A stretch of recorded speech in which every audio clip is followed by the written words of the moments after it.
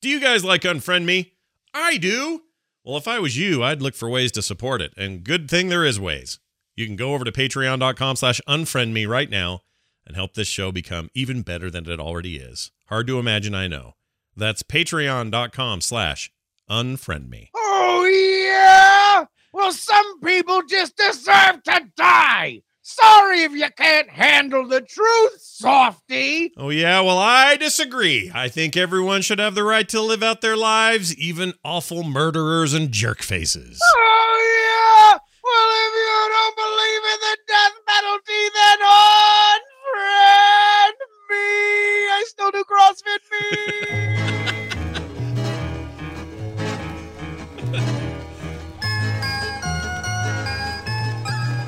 All right, welcome back to Unfriend Me, everybody. That guy Still screaming. does CrossFit. Yeah, everyone still does CrossFit, no matter what we did last week. CrossFit's still a thing. And we'll talk more about that here in a minute. Justin Robert Young joining me, Scott Johnson, here for another Unfriend Me. It's April 3rd, 2018. Happy April, Justin. Are you excited about today's heady topic of the death penalty, a.k.a. We're capital punishment? Getting back into choppy waters here with the death penalty conversation. You know what I like to call it? I like to call it the latest term abortion. It's the latest possible term abortion you can have. State-sponsored, no less. Well, I mean, there's different ways you can look at this, and I'm just saying, death penalty might be looked at in that way. I don't know. I swear to God, you are inching me closer to a Scott Loves Abortion sticker pack. I just know when we get to that topic, it's going to be a good one. But there may be some similarities today. My experience has been that... Are you just like looking for the sliver of joy you can find in this?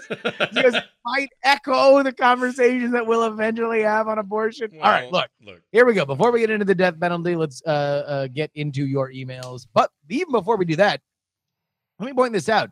If you have not been to our Patreon page, patreon.com/unfriendme, you need to go there if you're a fan of the show, because I love doing these intros. But you don't see me do the intro. Even if you look at our videos on YouTube, you don't see me. Mm-hmm. The only way that you can see me perform the physical dexterity that Scott gets to enjoy every Tuesday afternoon is if you head on over to patreon.com/unfriendme. And if you become a patron, you immediately get access to one of our extended email episodes about tipping that we did a little bit earlier in the year. Tipping, the gift that just keeps on tipping is the tipping episode. That thing just never ends. We keep getting feedback. Still getting stuff on tipping. Yeah. Tipping and gun control. You people love it. Yeah. Oh my God. Not until we finally do abortion will people finally get off those topics and move on to something else. And then, that's the thing. We got to clean all this up for our patrons, and then we'll eventually be able to dig ourselves into more holes. Yeah. If you're wondering, hey, wait, there's another episode on tipping. Well, eventually it might pop into the feed. Yeah. Well, on a day we're gone or something weird happens. Something weird. Yeah. Or we want to, maybe we can tease it. We can like hit a milestone or something, and then we'll pop that into the feed. But right now, as soon as we record those, they go right up for our patrons. So you want to make sure that you get a chance to listen to them. So another plug-in. Let's go ahead and get into our feedback. Unfriendmeshow@gmail.com. Again, unfriendmeshow@gmail.com. Email about anything, but specifically you emailed about CrossFit this week. Mitch writes, CrossFit is a community based, and just like the Diamond Club and Tadpool, you get communities you cultivate and promote. CrossFit franchising methods mean that each gym has a lot of control over this. Many good gyms with positive, welcoming environments, but there are also many aggressive, less welcoming, borderline toxic gyms. Same goes for the coaches there. Some may be experienced and intelligent, who can help you get the most out of the members without getting them hurt. But the fact that you can get certified as a coach very quickly without very much required experience means that you do have plenty of coaches who think if you aren't dying afterwards, you didn't work out hard enough. Yeah. I mean, you could say this about anything. I don't know what the outlier is, though. Is the outlier the toxic gym, or is the outlier the gym that isn't toxic? And that's the part people seem to contend with. But I tend to believe most gyms are probably just fine.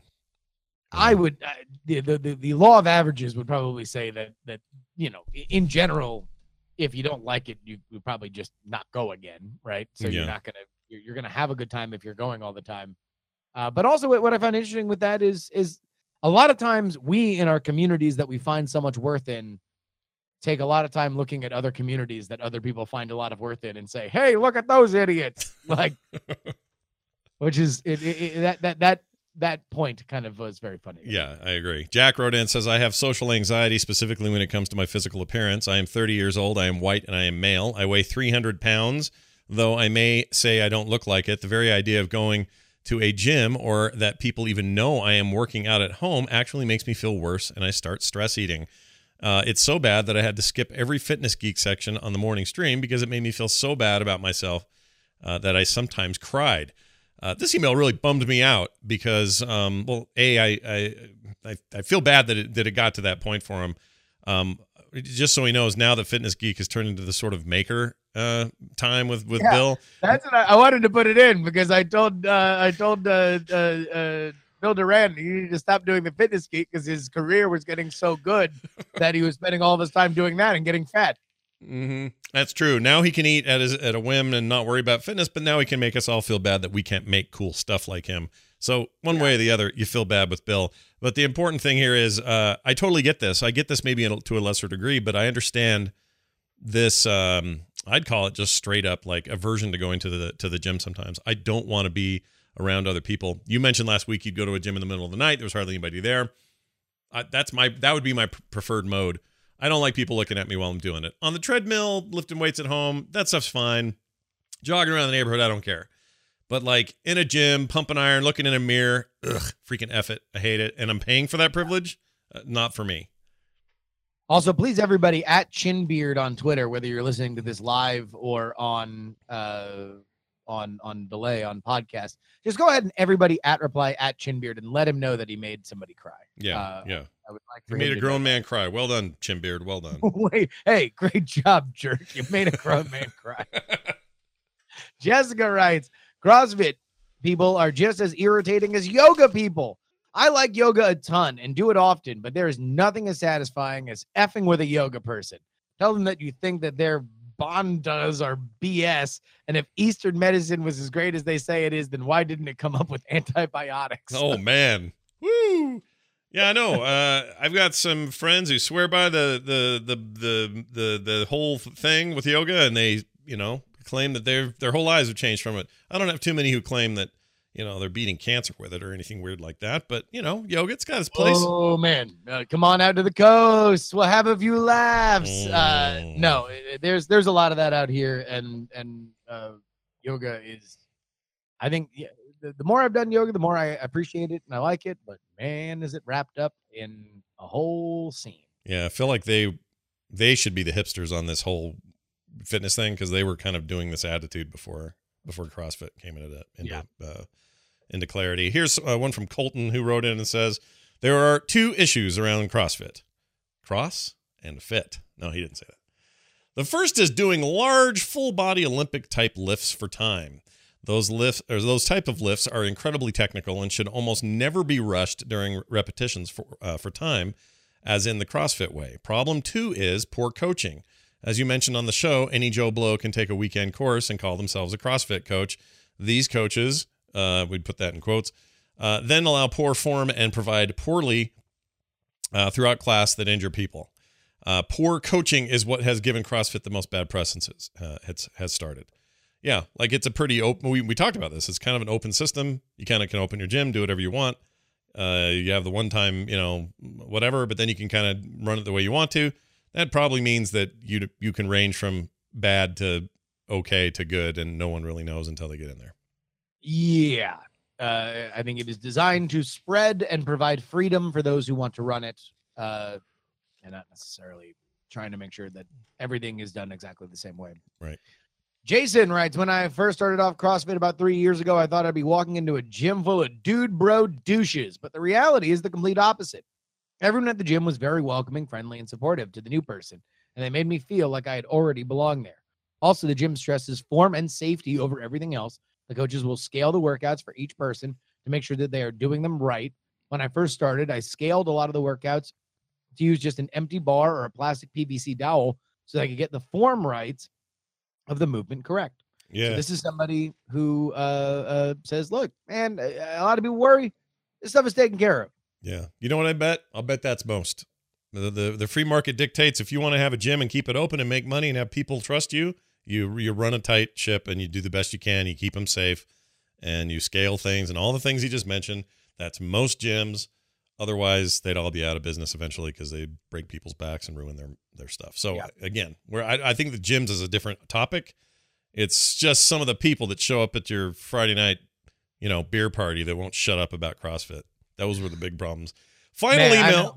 Whenever I'm at my Friday night beer party, my regular Friday night beer party, I always am worried about that. Yeah, you could tell I kind of made. I will say this last email that you're going to read, we got a lot like this. Yeah. But I wanted to cap this off because I thought it was interesting with this email. All right. Final email. Brian Roden says, this isn't either of our Brians, right? No. Just for full disclosure. Yeah. There are more people who complain about how obnoxious CrossFit is. The actual CFers, CrossFitters, who act obnoxiously and preach their ways. These complainers are overcompensating, he says, all in caps, due to the embarrassment they feel from their lack of athleticism and their flabby, shabby bodies. Now, this was the most colorful, but we did get a lot of, you want to know what? I've been around CrossFit, or I think that people just, there are far more people, a CrossFitter can't stop talking about CrossFit complaints than there are people who actually can't stop talking about CrossFit. And when I read it, I was like, no, you want to know what? I don't know if I know anybody that has like randomly started a conversation with me about it. Like, if anything, I've asked questions and that's been that, or they've said, oh, I got to go to a class, but I've never really had anybody do the meme of kind of walking up to me in a empty string of urinals and demand that that I recognize that they do CrossFit. Here's what may be true. This Brian guy might be the only person who's pro CrossFit who has reached out to me in any way, physical, email, digital, whatever, and said a thing like lack of athleticism and our flabby, shabby bodies, like doing the thing that you would accuse the stereotype of a CrossFitter of doing. Yeah. I don't think I've ever had anyone do that to me either, just like you said. Yeah. And I'm racking my brain. I have friends in CrossFit, they've never done this. So I think Brian's the guy. So this guy, the snake ate itself today, Justin. Oh man, we put the ore in Aurora Boreas. Wow. All right.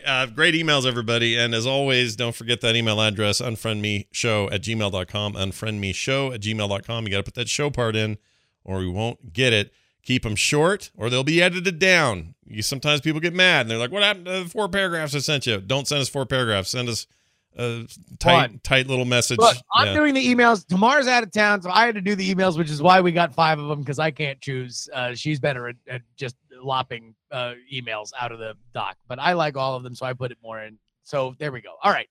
Hopefully it didn't last too long. Stop yelling at me. Let's go ahead and move into our main topic. All right, sounds good. Hey, what's going on with capital punishment? Well, Scott, I'm glad you asked. Here's the definition. Capital punishment, also known as the death penalty, is a government-sanctioned practice whereby a person is put to death by the state as punishment for a crime. The sentence that somebody be punished in such a manner is referred to as a death sentence, whereas the act of carrying out the sentence is known as an execution. Crimes that are punishable by death are known as capital crimes or capital offenses. They commonly include offenses such as murder, treason, espionage, war crimes, crimes against humanity, and genocide. Just throwing genocide there at the end of it. I like it. Yeah. Etymologically. Yeah. I screwed that one up. Last time I tried to joke about bugs, I got that one wrong. Etymologically. Capital is of the head, derived from the Latin capitals caput or head. In this context, alluded to execution by beheading, which I didn't know. Is that why people say kaput all the time? Like, you're kaput, get out of here, or whatever. You're a head. You're a head. I don't know. Latin's weird. That's a thing. Latin is weird, but no, that's interesting. I didn't know. But that. I didn't know that capital punishment was like, hey, we're gonna cut off your head, because that was the way that people used to kill people. So it wasn't like capital. Like I always assumed that capital punishment meant like from the state. Mm-hmm. You know, we have a state, we have a government, we have a capital, and so it is hereby the power vested by the populace in the government that allows us to murder you, right? Yeah. But no, it's hey, I'm a chop your head It's off. the only way to truly make sure somebody, I mean, this is awful and dark stuff, but the only way to do it is to cut their head off, like the ultimate way. Everything else leaves questions. If you shoot them in the heart, walk away, you're not really sure unless you hang around forever to find out. Like, you just don't know unless you take that head off. You give love a bad name. Man. Yeah, there you go. Nice. All right, so are we the only country doing it? They can't be, right? No, Scott. 56 countries retain capital punishment. 103 countries have completely abolished it as de jure for all crimes. 6 have abolished it for ordinary crimes while maintaining it for special circumstances such as war crimes. And 30 are abolitionists in practice. Although most nations have abolished capital punishment, over 60% of the world's population live in countries where the death penalty is retained. So the majority of citizens on this big blue marble of ours have capital punishment, including China, India, the United States, Indonesia, Pakistan, Bangladesh, Japan, and Sri Lanka. Did not know Japan still had the capital punishment deal going. Had no idea. I mean, I know they throw you in jail for 5 years if you bring a joint in. So, well, that's true. I mean, they've got a reputation for not litigiousness, but not effing around. Yeah, they don't screw around. Japan's probably some translation. We don't F around here. Probably, but I'm a little surprised to see them on this list. I am not surprised, however, to hear that factually the most population or populated areas still have some form of capital punishment. And the reason that is the more people you cram into a place, the more often you're going to have some bad eggs do some really rotten stuff, the more likely it is that you have an extreme measure like capital punishment to deal with them. So that doesn't shock me. The thing is, it's not exactly true of us. Like, we're not the most populated area in the world. There are 300-something million Americans. While that's a big, nice number, that's nowhere near China or India. So I don't know what our excuse is. And I should say right up front, I'm torn on this issue, and we'll get to that later. So don't take this as my anti thing up front. It's too early for that. Later in the show, you'll get a better idea of where Justin and I stand personally on this issue. Sadly, I stand weirdly with 2 feet in 2 places, and maybe this episode's going to figure some stuff out for me, but we're going to shake you loose. Yeah. We're kicking you off that fence one way or another. Yep. No more Klingons. Wait, what? All right. So here's the bigger question. Does it work? Well, all right. So here's the question that I wanted to throw out there, but I almost kind of felt like it was something that there are facts and figures for, but some of it is kind of unknowable. So one of the biggest things that people say about capital punishment is that it is a deterrent. If you know that there are consequences for your actions that can lead to your death, you are less likely to do it, right? Right. So here is the pro argument for a deterrent. Indeed, other recent, and this is a quote from David Multihausen, PhD. Indeed, other recent investigations using a variety of samples and statistical methods consistently demonstrate a strong link between executions and reduced murder rates. In short, capital punishment does in fact save lives.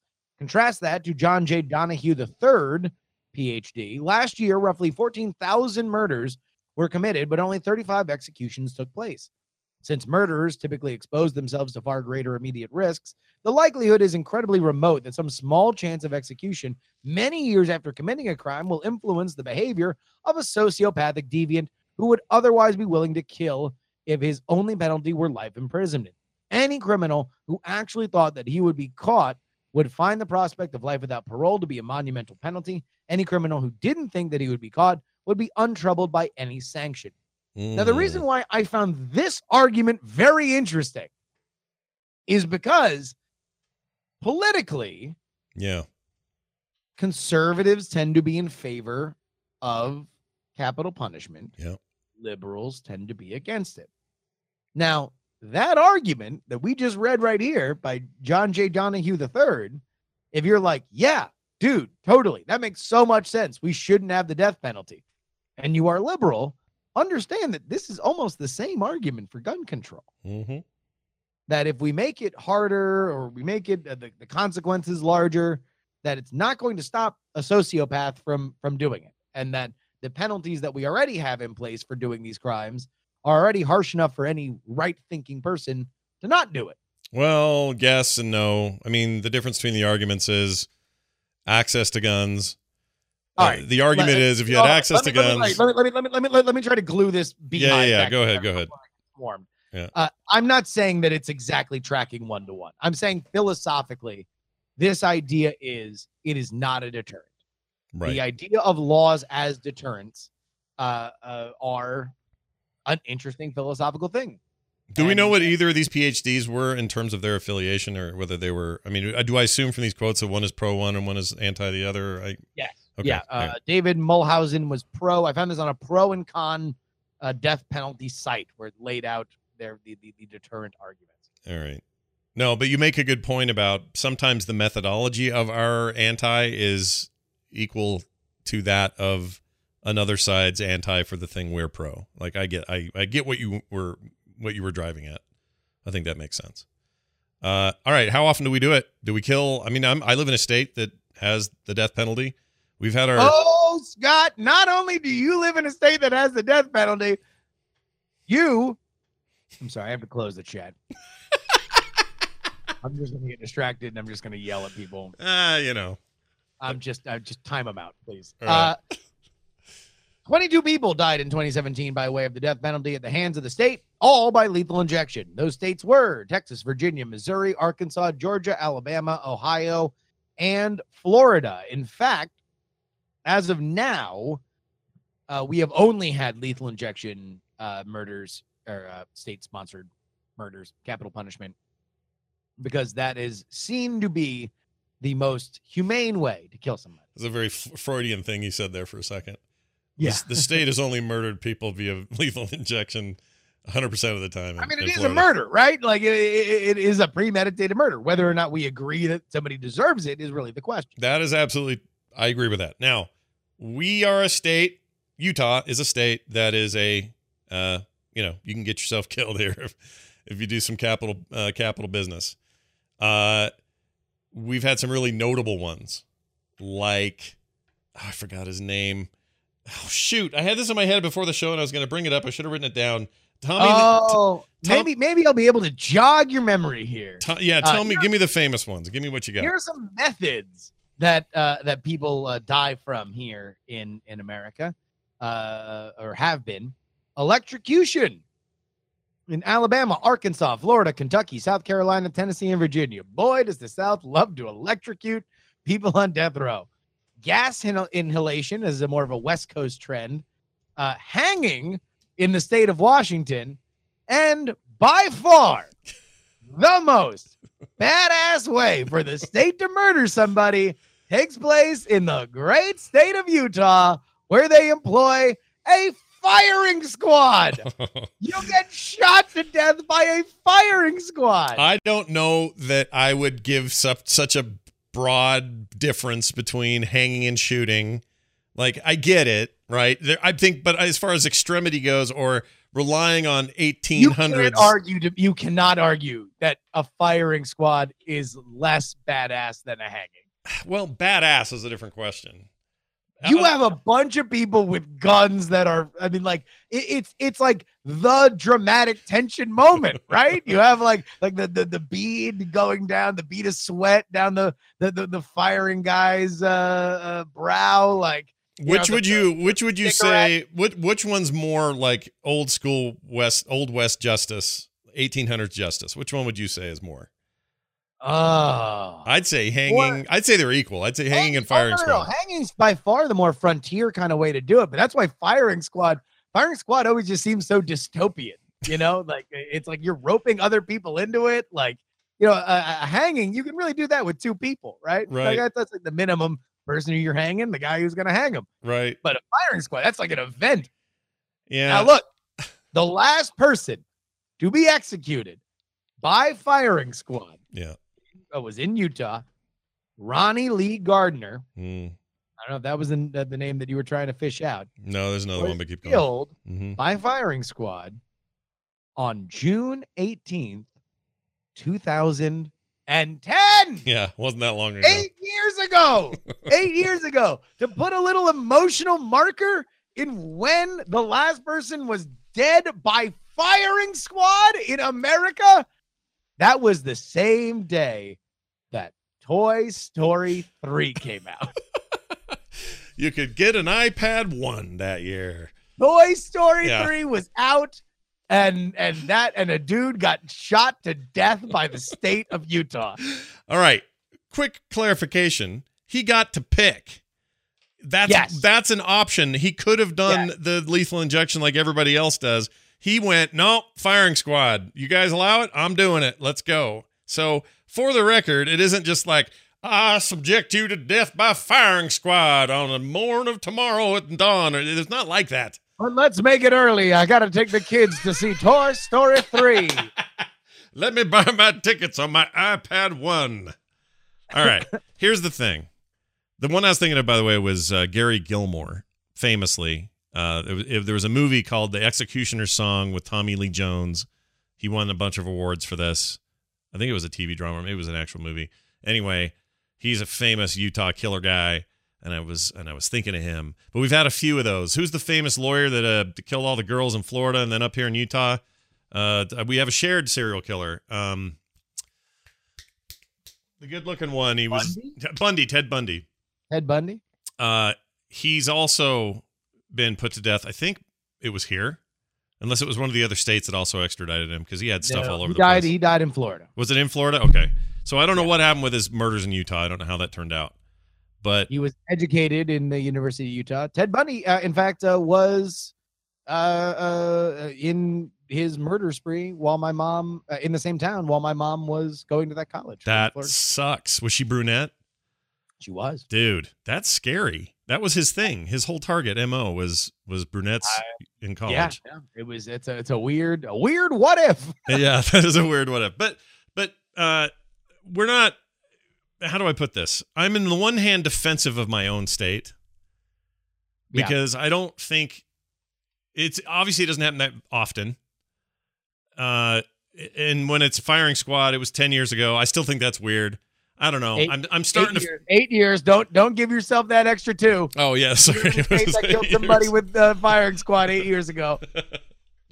I had been playing Burnout Paradise on my Xbox 360 2 years before this happened. And meanwhile, you look up and you're like, "What was that noise?" Well, you guys hear that? It was like a flock of birds. A bottle rocket going off. I mean, we are not making light of the loss of human life here, folks. Part of what we have to do on this show when we talk about sensitive subjects like this is we have to self-efface all sorts of things, even when they're not ourselves. I'm totally unmoored now that I've closed the chat room. I'm unmoored. I don't care. We're gonna laugh at death. In fact, here we go. How about I take some for myself, some of this shame, this state pride shame for myself. Yeah. Of course, Florida was the home of Old Sparky. The homespun nickname that Florida residents had for our electric chair. Here's some of the colorful history of Old Sparky. In the state of Florida on July 8th, 1999, Alan Lee Davis, convicted of murder, was executed in the Florida electric chair called Old Sparky. Davis's face was bloodied and photographs were taken, which were later posted on the internet. This is part of what led to the retirement of Old Sparky, was that people started to be able to see beyond the discretion of newspapers exactly how horrifying electrocuting somebody to death was. Yeah. The 1997 execution of Pedro Medina in Florida created a controversy when flames burst out of his head.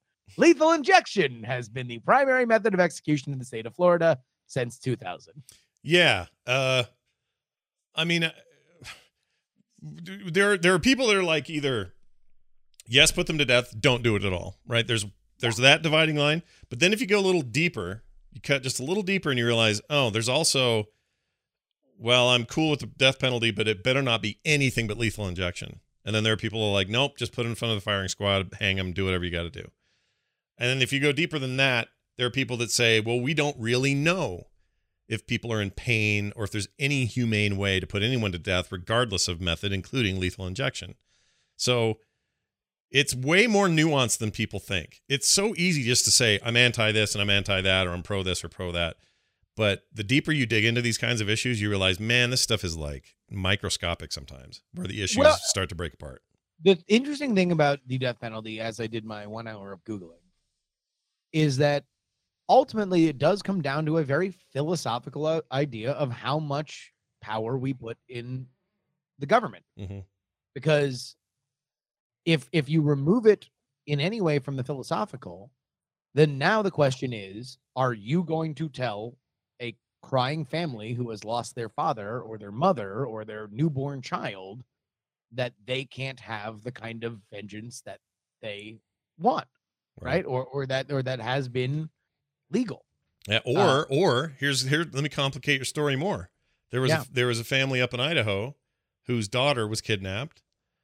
I can't remember the exact details, but she ended up being murdered by the man who took her. And Idaho also pro let's kill him. They openly and publicly, despite them being completely devastated about the loss of their daughter, forgave this person and asked everybody to show mercy because he, in their minds, and a lot of this was religious, but in their minds, he was going to a much worse place as a result, and it wasn't our job to judge him. Anyway, they took a very pacifist sort of stance on the whole thing, and they were upset that the state wanted to ask for the death penalty. So on the one hand, it seems sensible that the people who are most wronged are the ones that want the most vengeance, and then once in a while you get a weird one where they're like, no, we'd prefer this not to happen this way.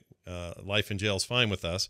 And the state goes ahead and kills them anyway. Like, it's, again, the nuances are twisted. Well, and look, this is why philosophically, I think you have to be very careful about what we allow, because there are, I mean, for any decision that you make for a government, then immediately imagine the messiest scenario that complicates it, because it will exist. Because that's the point, is that government is the ground rules. They are the rules that you get out when you open up the board game. There's always going to be some version that is very, very, very, very complicated that makes you test whether or not you believe in what you believe. Hard-line immigration people who are like, hey, look, you can't come in, and sorry, buddy, we're all full. When you see a crying child who's, a family was murdered by a brutal regime that you politically disagree with, and they have been freedom fighters for the ideological perspective that you believe in, says, I would like to live a life here. What do you say to that? Right? You're always going to run into the most complicated situation. Right. If you and I fought in a bar, one of us died, that's different. Sure. For me. So number one, so many complications. I mean, how do we get there? That would be a great smash cut fast forward to me and you fighting in a bar to the death. I can't even imagine this, but maybe Vegas. Who knows? We're getting there soon. I mean, look, everybody get your tickets. My money's on you. Number one, because you probably wouldn't be drunk, and number two, because I think you got some height and reach on me. I do. I have a little bit of leverage, but all right. So if for whatever reason you and I are in a bar and we're fighting. Actually, a better example would be, let's say my son Nick is in a situation where he's fighting somebody, and that fight turned real ugly, and one thing led to another, and the other kid or the other guy dies, and Nick is now responsible for that murder, aka manslaughter is probably what he would be charged with. That's a different kind of killing than somebody who saw a 7-year-old walking home from school, drove by, grabbed her, threw her in the back of the van, and no one ever saw her again. And then they find the guy, they figure it out, they prove him guilty, and they ask for the death penalty. Yeah. That's kind of where I'm at. Like, if you ask me point blank, hey, Scott, if one of your daughters was attacked and murdered, what would you want the perpetrator what would you want to have done? I'd be lying if I said I didn't want him put to death. Yeah. I'd be lying. Of course I want him put to death. And I want it to happen quick, and I want him to go now, and I don't want him to languish on the system and have it cost a bunch of money. I want that guy to freaking die, and I would be tempted to be the guy who did it, because freaking I can't imagine a more hideous thing to have happen to people. I just can't imagine how awful it would be. On the other hand, something like this bar scenario, whoever won that fight, even if the other kid won the fight and it was my son who died, I don't know that it's the same. It'd be hard for me to demand the death penalty of somebody who got into a mutually agreeable fight that went wrong. Do you know what I mean? What I'm saying. God. Well, absolutely. Which is kind of where we've wound up as a country, because death penalty cases are very, very, very hard to try, and they are almost exclusively in the domain of first degree murder, so premeditated, murder of somebody. Right. Now, here are the stats. Murders in 37 states that authorized the death penalty in 1994 fell from 19,250 that year to 12,440 10 years later in 2014. That is a 35.4% decline. That is about indicative of the trend of how many less murders we have in the United States. We are, despite what some might think, a far safer nation now than we have been at any point in our history. Mm-hmm. Yeah. However, death sentences dropped by more than double that rate, from 310 in 1994 to only 73 in 2014. So in 10 years, that is a 76.5% decline. We are putting, even in states where we allow it, we are putting sentencing less people to death than we ever have been. Well, that's good, I think.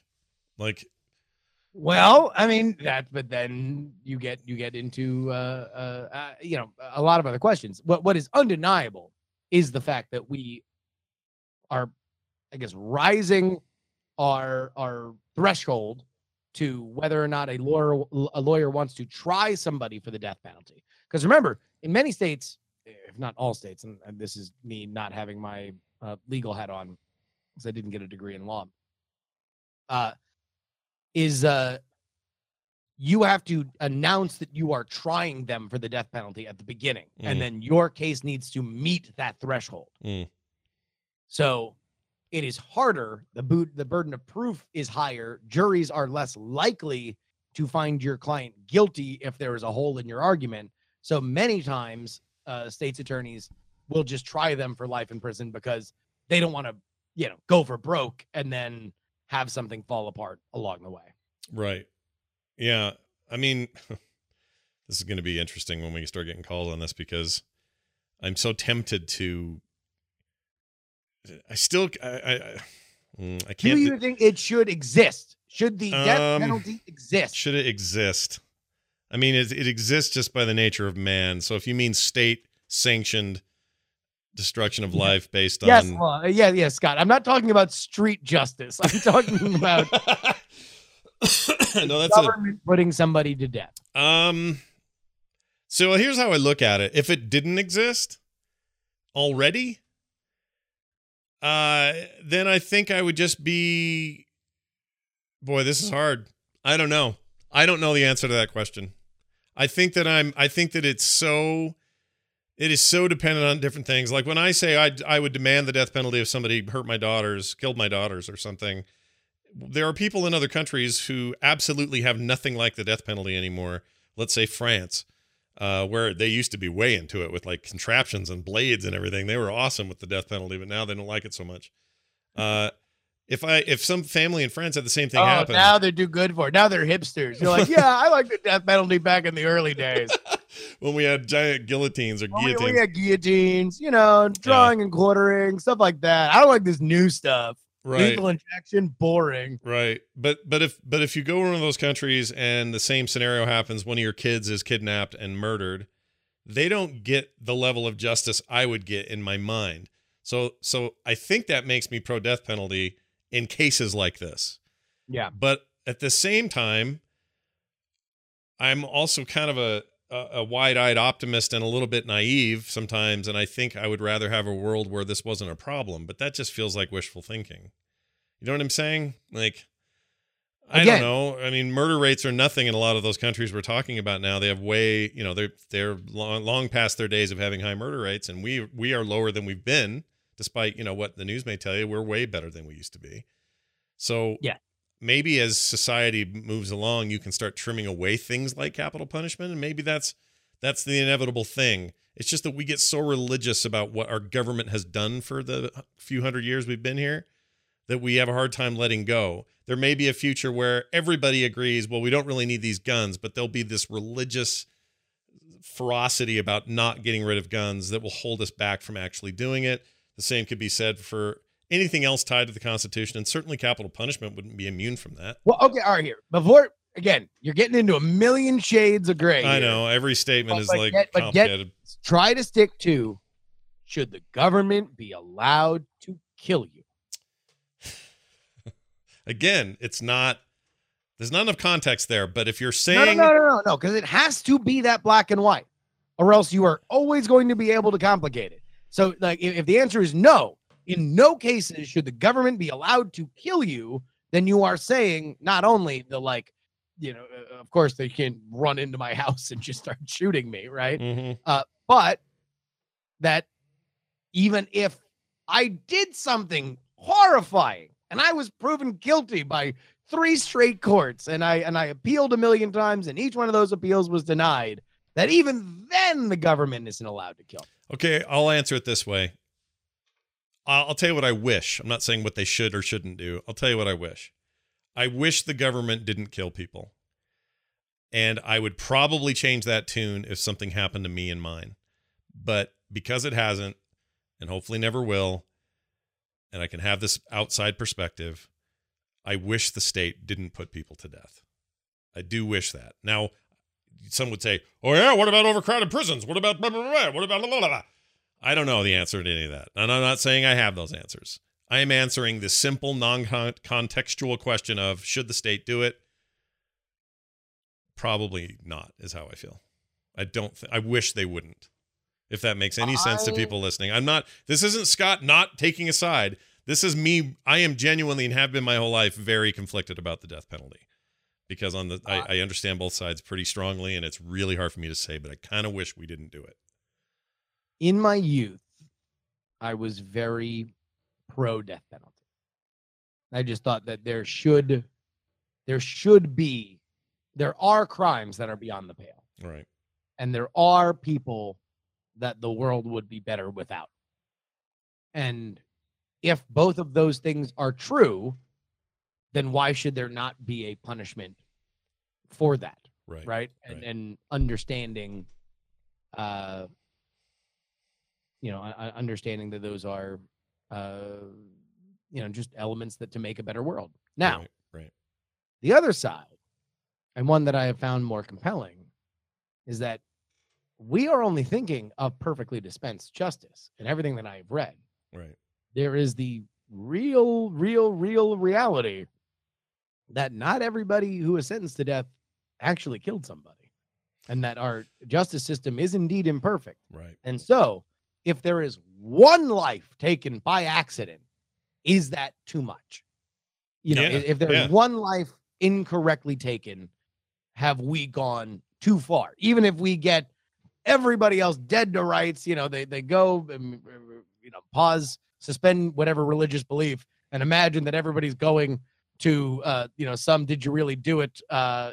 Basically like the afterlife is one of those reality shows, like after they're done and now they're all like, they look slightly different and have a beard and they're discussing what happened back at the house. Right. It's like that. That's our heaven. And you're deciding like, all right, you definitely did it. You definitely did it. You definitely did it. We have the tape on that. You didn't do it.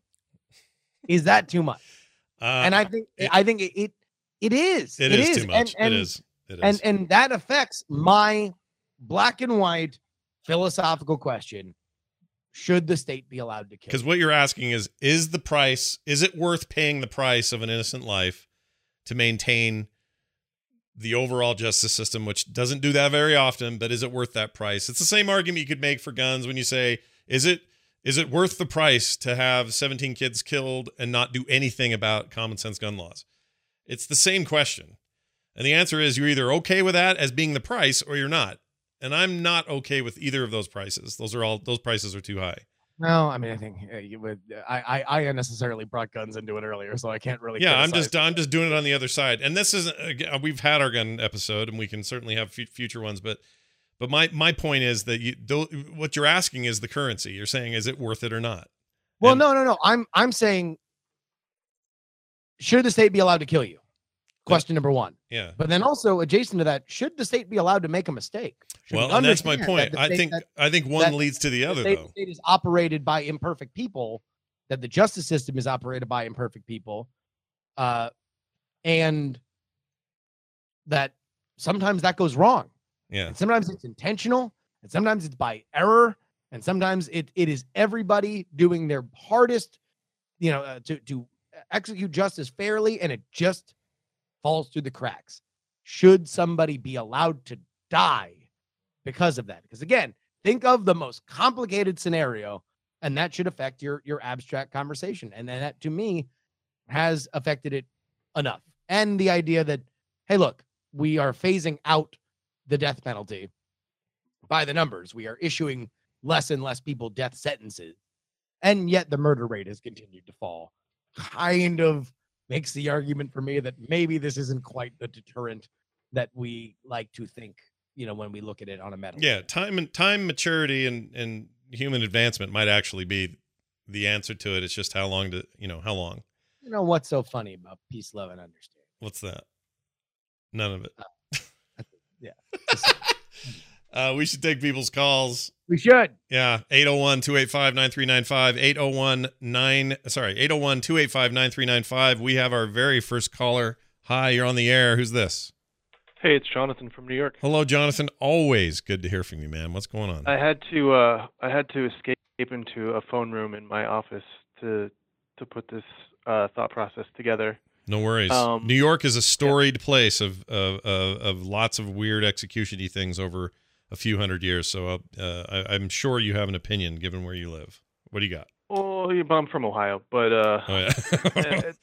yeah. At the end of the day, I think, one, I missed the top of the show, so I'd like to bring up one point, which is that it seems telling to me that there are countries that manufacture the drug that was approved by most judicial courts within the context of the Eighth Amendment to say this is the only drug we can use to quantifiably execute someone within the parameters of the Eighth Amendment, and now they won't sell them to us. Mm-hmm.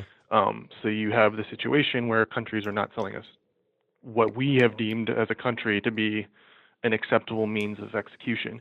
I think that's rather telling. Your point meaning they are artificially, or not artificially, but they are impacting the debate from the outside. They won't sell us the drugs because Right. they're being used for execution rather than what they originally purposed for. Right.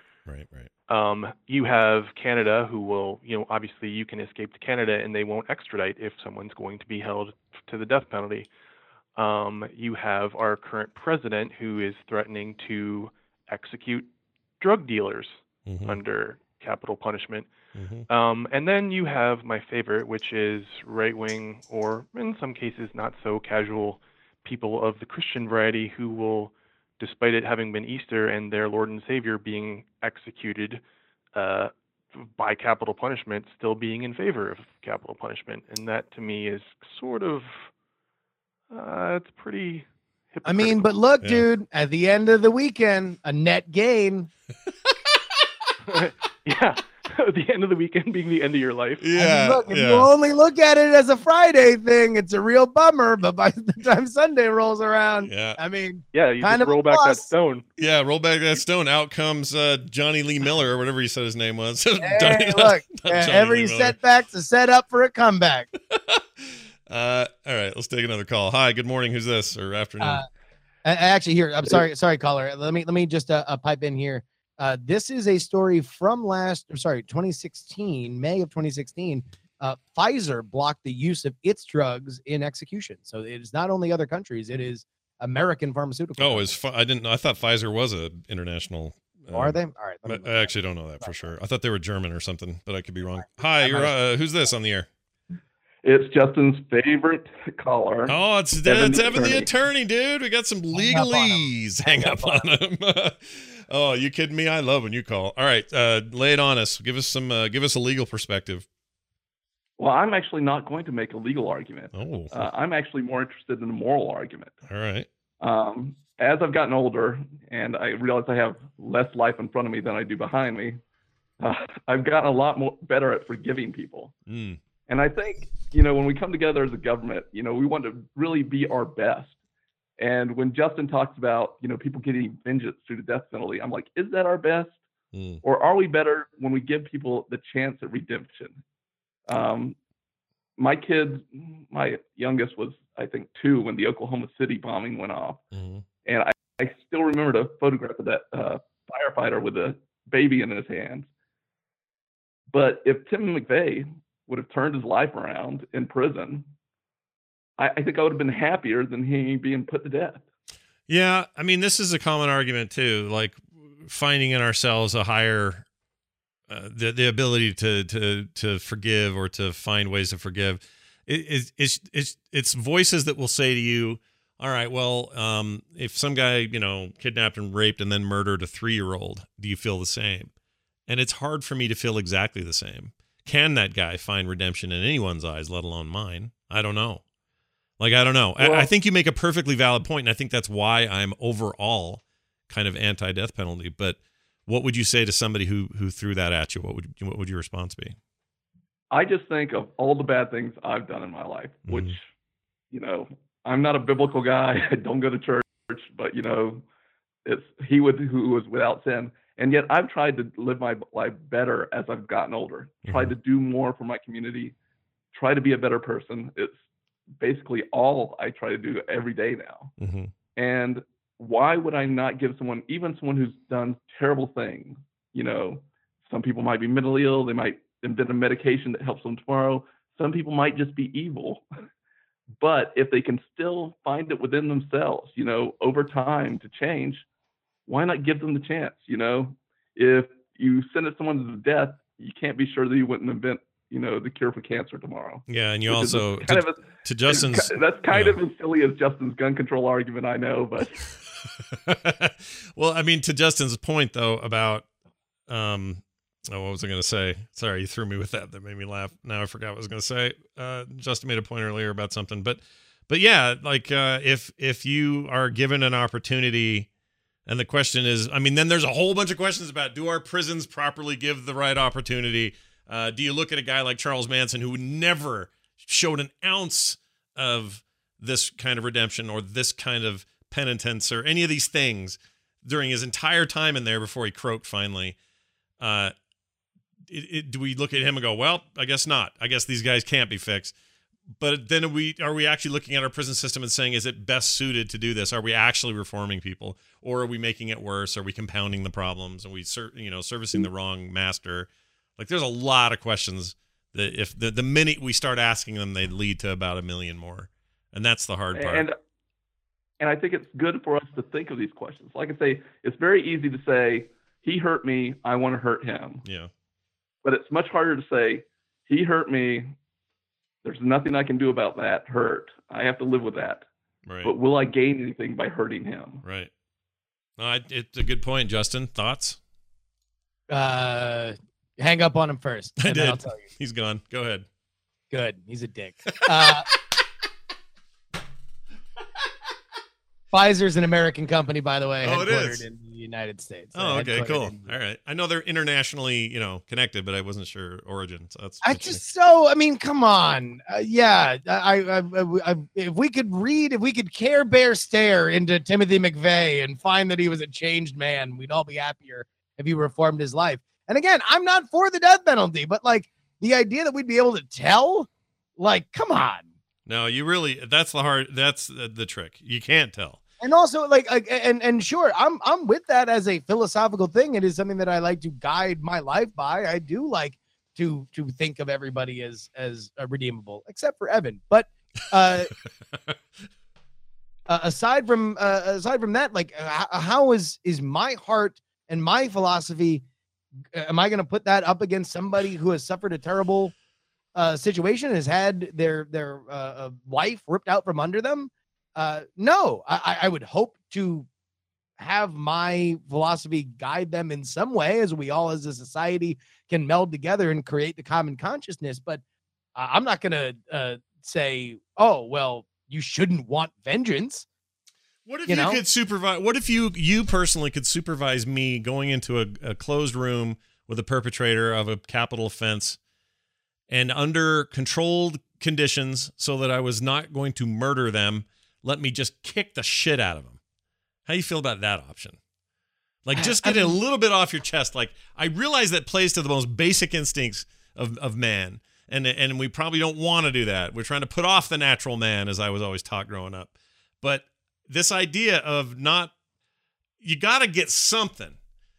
I don't know what it is. I'm not advocating this, but what if I could just go in there and just kick the living, like the guy that kidnapped what's her name here locally. It was a huge deal all over the country in the news. Elizabeth Smart deal. She's been very not forgiving of him particularly, but she's been very forward thinking about everything that happened to her, and she's kind of awesome. But I remember during that time going, man, if I could just get that guy in a room somewhere and just beat the schmack out of him. But let him live. He lives, and he's not broke. I didn't break anything. He just hurt him real good. How about that? Like soap put a bunch of soap bars in a thing like in that Full Metal Jacket where they beat him up at night with a soap. I mean, so again, you're talking about street justice. Like, so you're just saying we should state-sanctioned street justice. I know it's not the answer. I know, but I mean, because again, this is where my thought process on this comes from. Can the state kill you? Yes or no? Yeah. Right. All right. Let's say that it's no.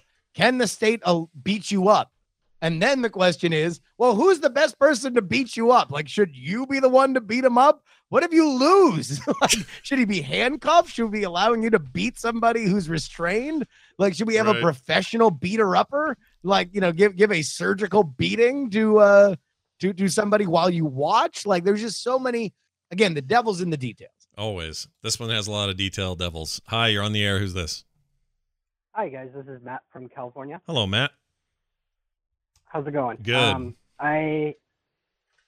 I've got 2 points for you. First is kind of a general point where the cost of just having somebody on death row is ridiculous. It's just an absurd cost, and that we as a society should be, even playing a part in this like facade that we're actually going to kill people, but we're going to have them on for like 15 years and pay for their living expenses is ridiculous. The second being that, much to what the previous caller was saying is, we talk about death sentence as like true justice. This is maybe much to Jerry's point that, this is more for the sake of vigilante justice. It's this satisfaction that the victim gets of closure. But what we should be talking about is the benefits to society and the way that, this is really so that we can actually handle violent criminals. That doesn't help us in any feasible way. Well, by the way, just to show some numbers here based on what you were saying, cases without the death penalty costs about $740,000. Cases where a death penalty is sought or found, or where they get the death penalty, $1.26 million cost to taxpayers. Maintaining each death row prisoner costs taxpayers $90,000 more per year than a prisoner in general population. So you're right. We're definitely paying more. I'm actually a little surprised how much we pay general pop as well. But see, there's the question. Is that a cost? I realize you're not saying that, this is all about money, and I'm not saying you're saying that. So let me get that out of the way first. But is it worth the cost of, incremental tax for everybody all together, all paying in together to maintain these people's lives? Is it more worth that, or is it more worth, like Justin said earlier, the possibility of making a mistake and having somebody killed for something he didn't do? And I kind of lean toward I'd rather pay the money as a society. I don't mean me personally. I don't mean you personally, but I feel like I'd rather maintain that ridiculous amount of money if that's what they truly cost, and be better about making sure costs are where they should be, and being efficient and all the other things you try to do when you're spending taxpayer money. At least you hope they do. But I think I'd rather have that than... Go ahead. Are you coming from the perspective of somebody in the shoes of somebody who has, suffered this sort of violent crime, or are you coming from the perspective of somebody who's part of a greater society trying to prevent that violent crime from happening in the future, when the statistics, as Justin mentioned earlier, bear out that, increasing the rates of, or decreasing the rates of capital punishment don't exactly mean that we're going to have higher rates of violent crime. Right. I understand what you're saying. I don't know for sure the answer to your question, where I'm at with it. Like, again, I'm trying to imagine myself as somebody who had something horrible done to them that was a capital crime. Somebody in their family was murdered. and then I'm also still a taxpayer, and part of my taxes go to pay for this and many other death row people. I mean, that's a hard thought. So I don't know. Justin, what do you know? Yeah, I mean, again, this is one of those questions that I hate to keep hitting this button, but man, it's got to be philosophical, because the more you get emotional and the more you wrap your head around any possible situation that it can happen, the more I'm inclined to say, well, who am I to say that this isn't the best way to keep violent people off the street? If you know, the case, if the threshold is so far and yet there are people that cross it, is destruction the best option for our human race? Right. You know, and I think whenever you ask, well, I mean, like, can we put a line so far that nobody would cross it, or somebody that would cross it would be so horrifying? Well, then you get into the question of, well, can somebody accidentally cross it? Can somebody get railroaded? Mm-hmm. And the answer is yes. Well, have enough people, enough situations, and, mistakes happen. Well, by the way, I mean, I don't know how this is going to affect anything, but also breaking right now, an active shooter at YouTube San Bruno. So the Silicon Valley headquarters of YouTube. Of YouTube. So who knows what this will be, but that's my stuff is kind of exploding right now, asking me if I know. Oh yeah, look at all this. Oh yeah, we don't like this. This is not a thing we like at all. What's going on there? I mean, we don't like it anywhere, but yeah. Well, hey, look, I mean, this is more of an evergreen podcast, so more on this, I'm sure, literally anytime that you want to Google it. But yeah. Just know that while we were recording, this was a thing that was happening. Yes, indeed. That's gonna be good for today's show. I know there are plenty of you out there still wanted to keep flowing. You can do that after the fact. Don't forget those emails need to be coming to us. Send them to unfriendmeshow@gmail.com. What do you think about the death penalty? And do you live in a country? This is the other thing I wanted to ask. If you live in one of these countries like France, I mentioned earlier, where that is no longer a thing, what's that like? How did that feel? Were you there when it transitioned? I want to know from that perspective as well. We always like hearing from outside of our borders when it comes to issues that we sometimes get a little focused on here as it applies to the States. So if you're out there, let us know. unfriendmeshow@gmail.com. Justin, what are we doing next week? Ooh, I got a choice for you, Scotty. Give it. How about this one? We can either do the drinking age. Okay. Which is currently 21. Said it. Yeah. Okay. Who should do it? Right. Or we can do advertising. Advertising or the drinking age. And by the way, advertising, we would include kind of a little bit of the Facebook stuff, a little bit of how advertising has changed, the more targeted that it is. Are either of those two options spelled ABORTION? Stop it. No, knock it off. Okay. Then I'm going to say drinking age. Drinking age it is then. Drinking age, send in your emails leading up to it to unfriendmeshow@gmail.com. Yeah. The drinking age in America. I got a daughter about to hit that age in about a month, and she has currently no desire to drink. However, having one turn that age has got me all kinds of thinking about it. So we will do that next time on Unfriend Me. Patreon.com/unfriendme is where you can support the show. If you like what you're hearing here, there are reasons to go there and get your own exclusive content, as well as just help the show grow and be rad. If you're a fan of what we do and you're coming to that TMS meetup at the end of the month, come by and say hi and let Justin and I know why you like the show. Yeah, it should be good. I think that's everything. Next week, big show. Come on back. And if you still want to complain about tipping, who are we to stop you? It's fine.